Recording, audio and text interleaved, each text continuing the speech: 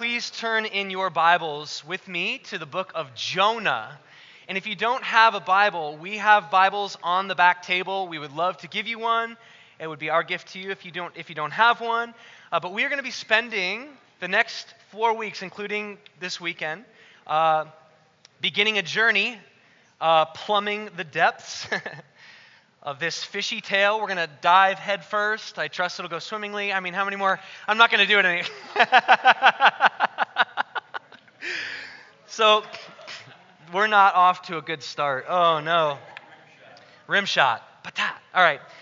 So, the story of Jonah, as is well known, is one of the most widely known in all of the Bible in terms of stories, right? But just because it's widely known does not mean that it's well understood.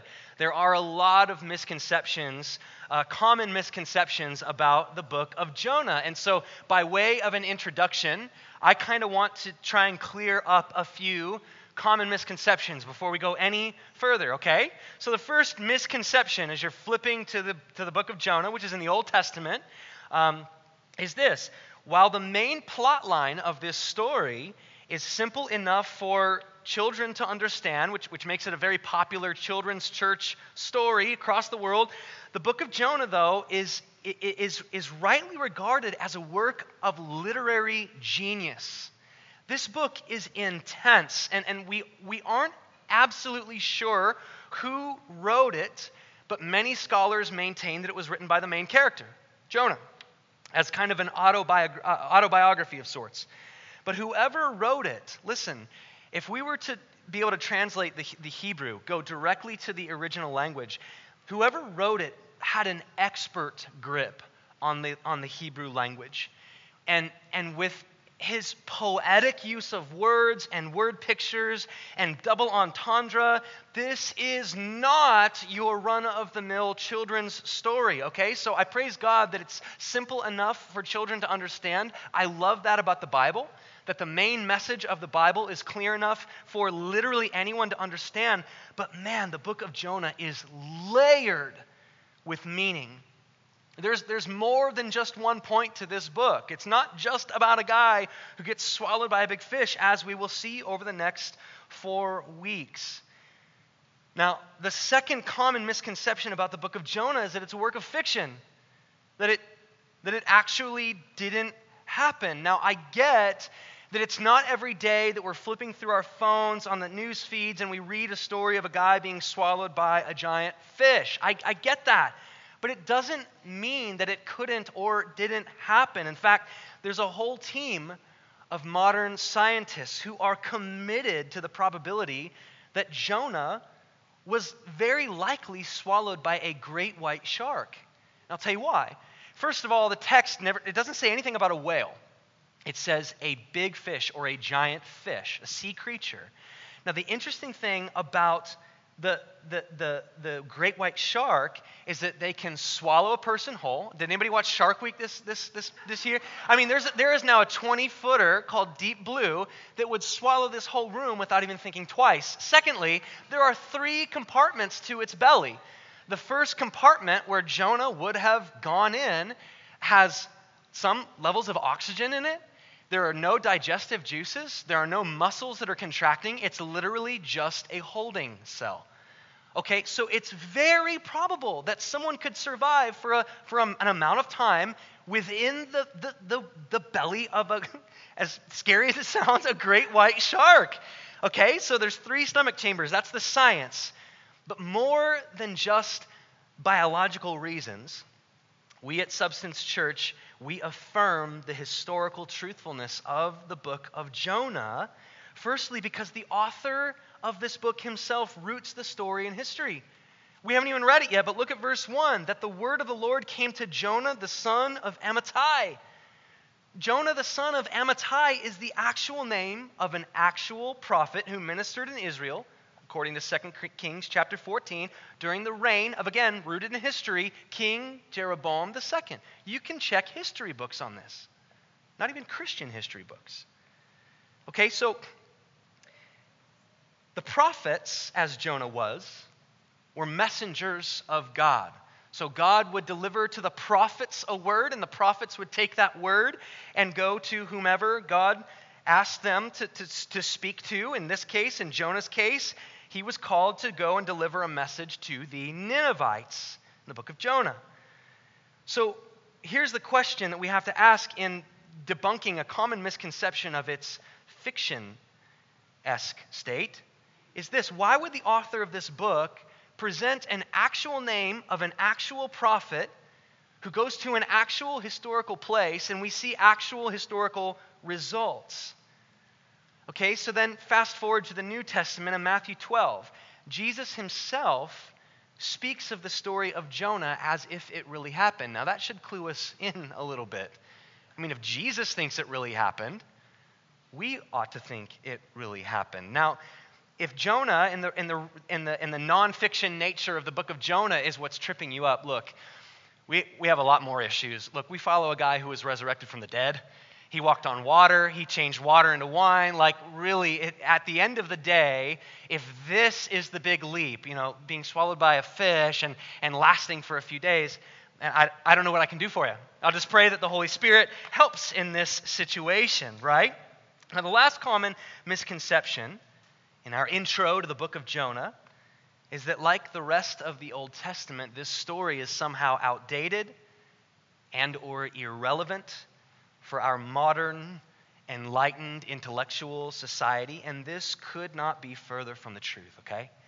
So there is a reason why, at Substance, we quote so often from 2 Timothy 3:16, because all of Scripture, it says, all of the Bible is breathed out by God himself. It is inspired by him. Every word, every jot and tittle is profitable to us for teaching, encouraging, correcting, and training us in righteousness, to this end, that we would be made complete and equipped for life and ministry.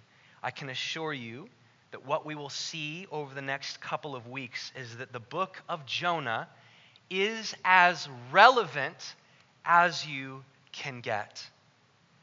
It is a compelling piece of didactic history. That is the literary genre that this book falls into, meaning this: it is true, it really happened, and it can teach us a great many wonderful things if we lean into it.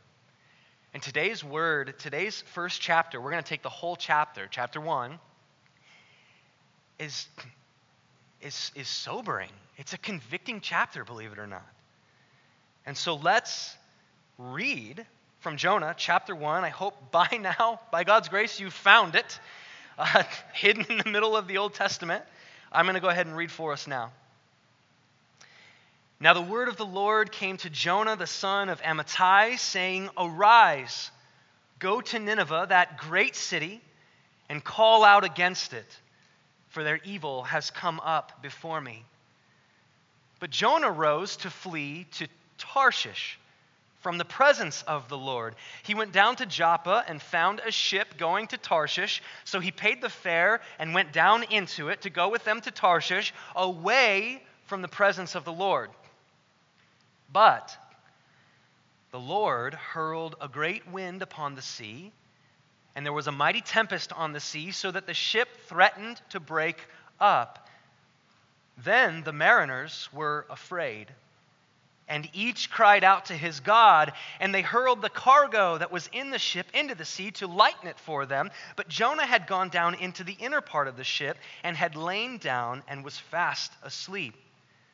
So the captain came and said to him, "What do you mean, you sleeper? Arise, call out to your God. Perhaps the God will give a thought to us that we may not perish." And they said to one another, "Come, let us cast lots that we may know on whose account this evil has come upon us." So they cast lots, and the lot fell on Jonah. Then they said to him, "Tell us on whose account this evil has come upon us. What is your occupation? And where do you come from? What is your country? And of what people are you?" And he said to them, "I am a Hebrew, and I fear the Lord, the God of heaven, who made the sea and the dry land." Then the men were exceedingly afraid and said to him, "What is this that you have done?" For the men knew that he was fleeing from the presence of the Lord because he had told them. Then they said to him, "What shall we do to you that the sea may quiet down for us?" For the sea grew more and more tempestuous. He said to them, "Pick me up and hurl me into the sea. Then the sea will quiet down for you, for I know it is because of me that this great tempest has come upon you." Nevertheless, the men rowed hard to get back to dry land, but they could not, for the sea grew more and more tempestuous against them. Therefore they called out to the Lord, "O Lord, let us not perish for this man's life, and lay not on us innocent blood, for you, O Lord, have done as it pleased you." So they picked up Jonah and hurled him into the sea, and the sea ceased from its raging. Then the men feared the Lord exceedingly, and they offered a sacrifice to the Lord and made vows. Verse 17, "And the Lord appointed a great fish to swallow up Jonah. And Jonah was in the belly of the fish 3 days and 3 nights." This is the word of the Lord. Thanks be to God. Would you pray with me? Father, by your Holy Spirit, give us ears to hear and eyes to see and hearts to receive what you wish to say to us this morning. No one is here by accident. You desire to speak to each and every one, and we believe that you will. In Jesus' name, amen. Okay, so the most basic outline of what we've just read in Jonah chapter 1 is as follows, and these are my 3 points if you're a note taker. First, we're going to look at the command of God. And then we're going to look at the response of Jonah. And while that might seem like it really kind of encompasses this whole chapter, we really could do 2 points. I'm going to have a third. The third point is the mercy of appointed affliction. And I know that sounds weird, and all of you are probably thinking, we're out of here, we're going to blow this popsicle stand. And no, just hang out and let me explain. Let us dive into this passage. Let's look at number 1, the command of God. In verse 1, we've just read, "Now the word of the Lord came to Jonah, the son of Amittai, saying, 'Arise, go to Nineveh, that great city, and call out against it, for their evil has come up before me.'" Now, it's really important that we note this command of God, because it is precisely this command that sets up the entire remainder of the story. It is this command, it is to this command that Jonah responds with rebellion. All right, so the command, God tells Jonah to leave Israel, to travel a great distance northeast to the pagan city of Nineveh, which was the capital of the Assyrian Empire. This is real history, folks. And there, Jonah is to declare to them a stern warning. He's to give them a word of impending judgment, this wicked and idolatrous nation of Nineveh. And the purpose of this warning, as is the purpose with every warning that turn or God's judgment is going to fall, the purpose is that they would come to repentance, the Ninevites, that they would receive, in fact, forgiveness. This is the command that God gives to Jonah. Now, to Jonah, it doesn't make, and maybe even to us, it doesn't make a lot of sense. It doesn't sound like fun. This call to Jonah to leave his homeland and to go to this horrible, wretched nation, it would include for sure potential danger, but nevertheless, this is what God commands Jonah. And we have to understand, before we understand anything else, God's divine prerogative, his divine right to make such a command. Genesis 1, John 1, Colossians 1, Hebrews 1, they all make this explicitly clear what I'm about to say. Whether in the heavens or on the earth, everything and everyone was created by God for God. Psalm 100 verse 3, know that the Lord is God. It is He who made us, and we are His. We are His people. We are the sheep of His pasture. What this meant for Adam and Eve, the first man and woman in the Garden of Eden, what this meant for Jonah, this truth that we belong to God, what this means for you and I is that we are not autonomous creatures. Not a single one of us in this room is independent, self-governing in our being. We don't belong to ourselves, to put it in layman's terms. We belong to God, and God holds the divine prerogative, the divine right, the divine authority to tell us to live the lives, tell us how to live the lives He has given us. Now, this is not a popular message in today's culture especially. See, today's culture out in the community, nobody minds that we preach a loving creator God. Nobody minds when we preach a God who rides in the passenger seat or shotgun in the back seat of our lives. Nobody minds a God who's passive or soft like an inanimate teddy bear. Nobody minds a God who endorses all of our actions or who roots for us in all that we do, like a cosmic cheerleader. You preach a God like this, and you can fill stadiums and call them churches. We don't mind the idea of God just as long as we are still ultimately in charge of our own lives. But if we preach a God like the one we actually see in the Bible, who does as He pleases among the inhabitants of the earth, and no one can stop His hand or question His ways, if we preach a God who holds absolute and utter authority over every molecule of the cosmos, if we preach a God like that, watch the crowds, just like Jonah, sail away to Tarshish like that. Now, Jonah, being a prophet, not only does he know this, he claims to be a God-fearer to the sailors, to the mariners. That's not like the Seattle Mariners, everybody, all right?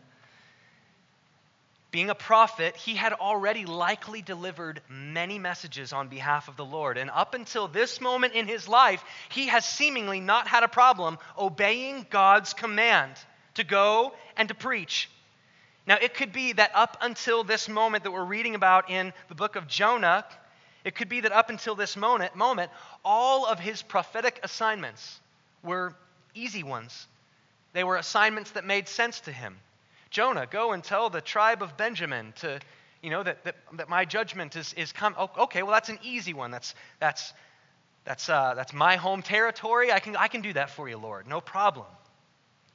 But there was something about this particular assignment, this command from God to Jonah to go to Nineveh. There was something about this particular message and these particular people that Jonah could not stomach. And so it begs some questions before we even get into that. What are the areas in our lives where we sense God calling, where we hear God's voice to go, where we see that our lives are not aligning with Scripture, and yet we can't stomach the thought of doing what He's asked us to do? And let's not pretend that those don't exist in mass, because they do. What are the commands that God is giving to you, brother or sister, that you are in the moment disregarding? What are the things that He's called you to that you just find too difficult or undesirable? Is there an apology that God is commissioning you to go and make to somebody that you've wronged? Is there a coworker to whom God is sending you to actually preach the good news of Jesus and to stop just being a nice friend, which we need to start there, but we also need to give good news? Is there a long-time habit or a sinful pattern that God is calling you to break by the power of His Holy Spirit? It's unfathomable to me. There are places in my life that I'm still restricted by the same sins that I was struggling with 10 years ago. And so this message is convicting to me. What about church? What about this? Are you as much of a gossip today as you were 10 years ago? Murdering brothers and sisters in Christ with your words? How about overindulgence? Consistently having too much to drink? Or materialism? We covered that one in the last series. That one wrecked me. What about pornography? Let's call a spade a spade. Did you know that according to James chapter 4, that it is a sin when we fail to do what we know God is calling us and asking us to do? And you're not alone, because for goodness sake, Jonah was even a prophet. He should have known this, and yet he even failed to do and to obey God's command. And I'll tell you the reason why. Jonah failed to remember that the commands of God are always for our good. Always. Psalm 19, verse 7, the law of the Lord is perfect. It refreshes the soul. How good does that sound?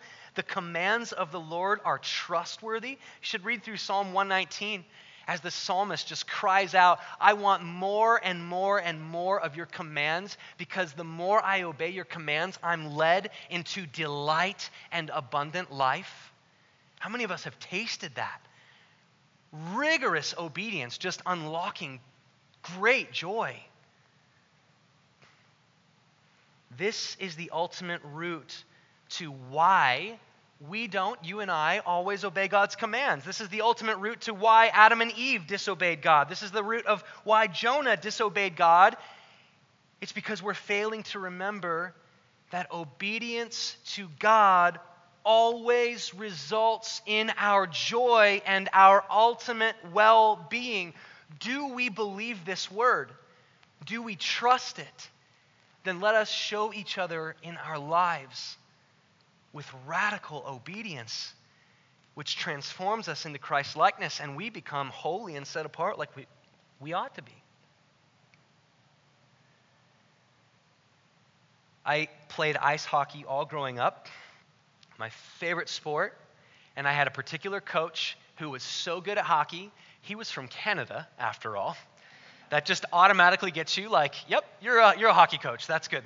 You're in America, you're a hockey coach. So anyway, he was such a good coach that if he asked us to stand on our heads in the locker room, we would do it because we were certain it would turn out for our good.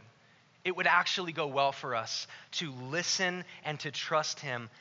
Goodness gracious, this is why when God calls us to our own Ninevehs, we can go with great joy and willfulness, because we can be certain that it will ultimately result in our good, even if it means physical danger or difficulty. Those two aren't mutually exclusive, they're dance partners. But this is the very thing that Jonah isn't happy with. It's this command of God. And I know we've spent an awful lot of time on basically one verse or two verses. I know that. It's the command of God that Jonah should go to the wicked Ninevites to warn them of impending judgment that catapults, number two, the response of Jonah. The response to God's command to rise and go to Nineveh. We read in verse 3, Jonah does rise and he does go, but not to Nineveh. I love this, the Jesus Storybook Bible is a household favorite in the Lawson home. And the author, Sally Lloyd-Jones, words it this way, that Jonah bought a one-way ticket to not Nineveh. He went in the absolute opposite direction, in the most naive attempt to flee the presence of the Lord. Like the Lord who holds the world in his hands, as if, like Jonah's thought was, well, on the Western Mediterranean, that's where I'll get away from the Lord. Like, take notice of how dumb that sounds. Does it not? And then take notice of how deceived Jonah is. He goes down into the ship's hull to sleep. Like a whole sermon series could be preached on the false rest and the false sense of peace we can feel even in the midst of complete disobedience to God. He sleeps. Like a baby, apparently, because the ship is wrecking and he's still asleep. It's as if Jonah has convinced himself that he is right and that God is wrong by asking him to go to the Ninevites. And we all do this. Let's not pretend that we do. We justify our own sin. We think we're smarter, wiser, and better than God every time we give into sin. Every time a man approaches a computer to lust after pornography, it's saying, I know how to handle my joy better than you do, Lord. I know how to handle my happiness. I know how to make myself happy. You certainly don't know how. That's what's happening. Here's the thing. Jonah actually was convinced that God got it wrong. And we're going to look at the history behind why. He was convinced that he was actually doing a noble thing by going in the opposite direction. So right around this time, there was another prophet named Hosea. And God was speaking through Hosea, and Hosea was prophesying a very not fun message to Israel, and it was this: Israel would soon be destroyed, wiped out, and the Israelites, Jonah's people, would soon be exiled.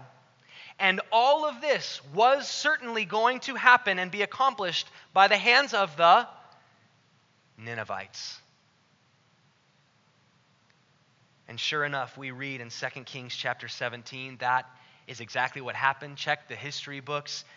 Israel is exiled northeast to Assyria at the hand of the Ninevites in 722 BC.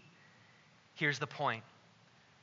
Jonah knew before he even went to Nineveh that his own people were going to be brought into ruin by the hand of the Ninevites. Now put yourself in Jonah's sandals. Surely God got this mixed up. Surely God could not be offering these wretched, unclean, unrighteous enemy Gentiles, surely he could not be offering them forgiveness through repentance. But brothers and sisters, that is exactly what God was doing. Because with Jesus Christ, who would come centuries later, but God doesn't see time necessarily linearly like we do. He's not locked into space and time, because with Jesus Christ, mercy ultimately triumphs over judgment. For Jonah, the thought that God would offer a pardon to the Ninevites was incomprehensible. Has anybody ever seen Minority Report, where you can see like the future sins of people and then they're arrested before they do it? Jonah's kind of thinking that right now. What are you doing offering these Gentile scum, these murderous scum who are going to come and destroy Israel? What are you doing offering them forgiveness and a chance to repent right now? And the Apostle Paul, he thinks about these things in Romans 9, later on in the New Testament. He ponders this relationship between Jew and Gentile, and he says, what shall we say then? Is there injustice on God's part to do this? By no means is there injustice on God's part. For God said to Moses, I will have mercy on whom I will have mercy. I will have compassion on whom I have compassion. So like Adam and Eve and like Jonah, some of us in the room, all of us at some point in time, we might have our reasons for walking in disobedience to God, and they might even seem admirable or defensible. Well, I didn't pay all of my taxes. I didn't claim all of my assets because I want to use this money for generous things. See how we can so quickly create a loophole where we disobey God for our own advantage, claiming it under His name like it's some sort of noble virtue, and all the while we are blindly disobeying Him. Sure, I mean, we're going to get married anyway. I'll start sleeping with my girlfriend now. Are you kidding me? Are we kidding ourselves?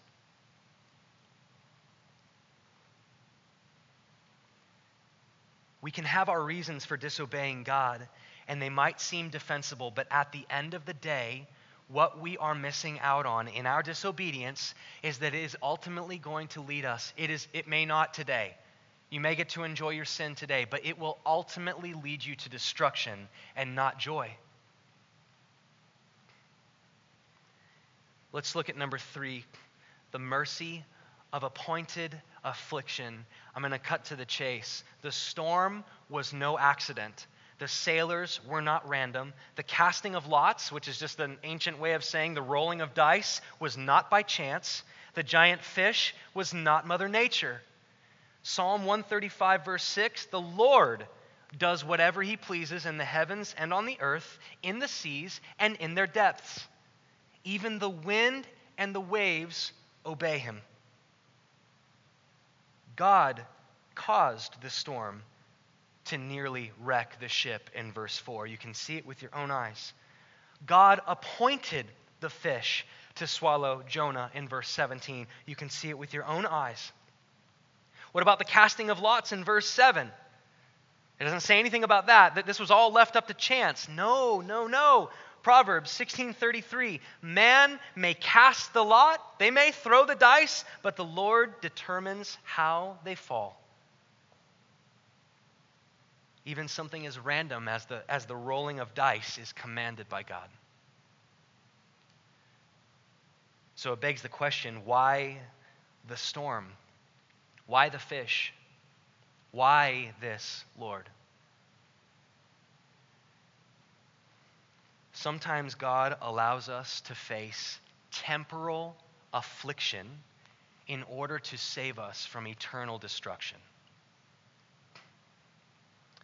For those who in their rebellion are sprinting to their deaths, it is nothing less than magnificent, mysterious mercy that God would commission a shipwreck to stop them in their tracks.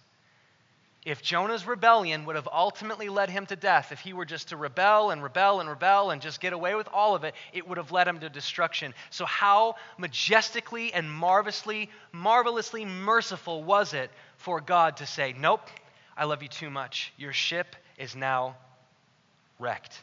And this fish, you're now in its belly. I'm going to stop you where you are.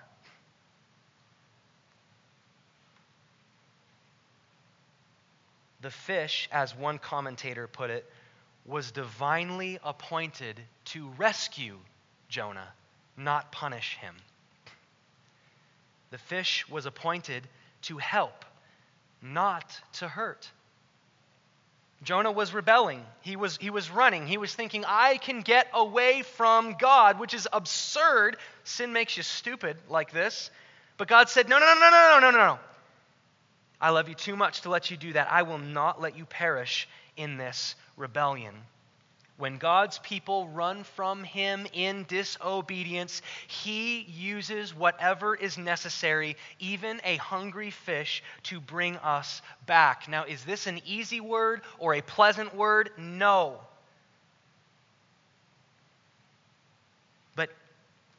But are these appointed afflictions, are they not mysteriously effective in stopping us and refocusing us and redirecting us back to the kingdom of heaven?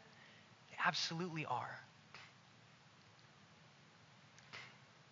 I I've told this story to you before, and my wife Lindsay does not love this story, but I'm a sinful father, and even I have this concept down where I told my son Bray when he was about 2 years old, stop climbing on that step stool. It was about 3 feet high. Stop climbing on that step stool, because if you keep climbing on high things that you can't control, you're going to end up falling off. Stop. So guess what I ended up doing? I let him fall. I am such a jerk, Dad. But I let him fall. I let him experience temporary pain to save him from eternal pain later on. And I'm not trying to blow that out of proportion. But that he would learn to trust my voice. Bray, do not do that. There is pain at the end of that road. Now, if I'm a sinful dad, finite dad, and I have the ability to do that with my son, how much more does an infinitely wise and loving God have that prerogative over us, his children? Look, oftentimes as Christians, we may not understand why our Christian brother or sister or even us has been struck with cancer. But I can tell you something. There is a mysterious rejoicing that can be done in the midst of atrocities and afflictions like cancer. There is a mysterious rejoicing that can be done because often cancer becomes the catalyst that grows us in our trust and dependence and undying love for Jesus. At the end of the day, as tough as this sounds, is cancer not worth it if it brings someone into the absolute depths of loving Christ and being saved eternally by him? I went on a mission trip to Cambodia years ago. A girl was rescued from sex trafficking. She had been in it since she was 3 or 4 years old. She and her family were steeped in Buddhism. She was rescued, comes to Christ, tells her testimony in this way: I thank God that he allowed me to experience the tortures of the sex trafficking industry, because I learned there and then that Buddha could not appease my hurt. He could not satisfy my pain. He could not help me in the deepest, darkest place, but Jesus could. And she came to Christ because of it. Glory, hallelujah.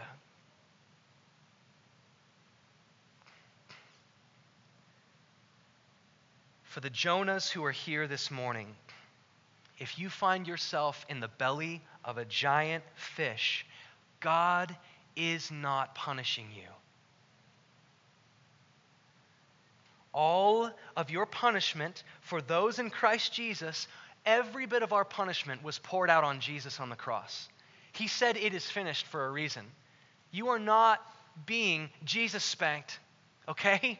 If you find yourself in one of the most tumultuous seasons of your life, you who are in Christ, brother or sister, you are not being punished. He is further rescuing you. He doesn't want any remnant of poisonous self-dependence to linger in your heart. He doesn't want any spot of poisonous self-reliance and self-assurance and my life is all about me. He doesn't want that lie to keep permeating your veins.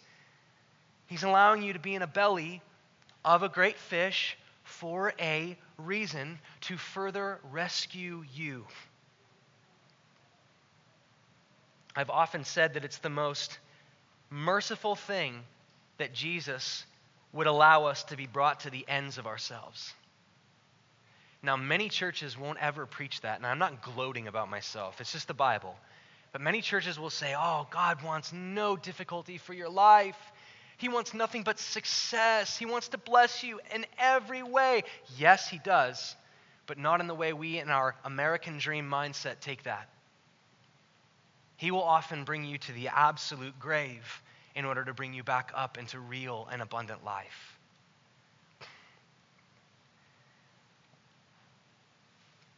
At the end of all of Job's affliction, to cite another Old Testament character, he went through affliction like we will never know. At the end of all of that, he looked at God as God was explaining that, Job, I owe you no answer for allowing certain things to transpire in your life. And Job, tasting the sweetness of being face to face with God, he said, God, before all of my afflictions, I knew about you. But now, God, I see you and I know you. And it was worth it to Job. Sometimes it's into the belly of a giant fish that is the most loving place for God to send us. And we're going to leave Jonah in the belly of the fish because that's chapter 1. And next week is chapter 2. And so let me encourage, I've gone long, I apologize. Let me say this one last thing. I want to make the gospel, the good news, absolutely blatantly clear. That if you find yourself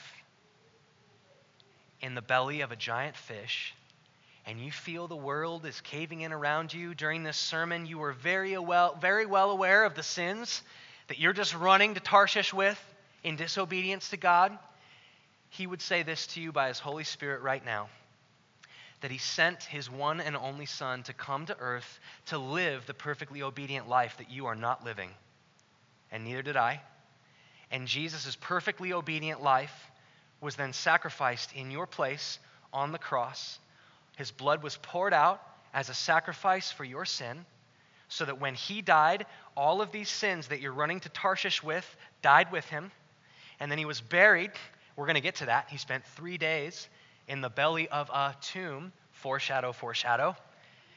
He spent 3 days, rose to life, so that now those of us who call on him by faith and we say, I trust that your work on the cross was enough to absolve me of my sin, you can walk free today. And in the belly of the giant fish, there can be absolute real meaning and real purpose for you today if you would just trust Christ. I implore you to do it. And so if you have questions about that, or if you would like to respond, please see me or Seth after the gathering. We would love to pray with you. Would you pray with me now?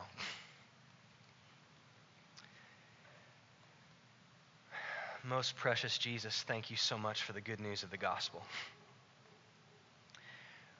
We thank you that because of Jesus, we can come and behold the wondrous mystery of your mercy and your grace.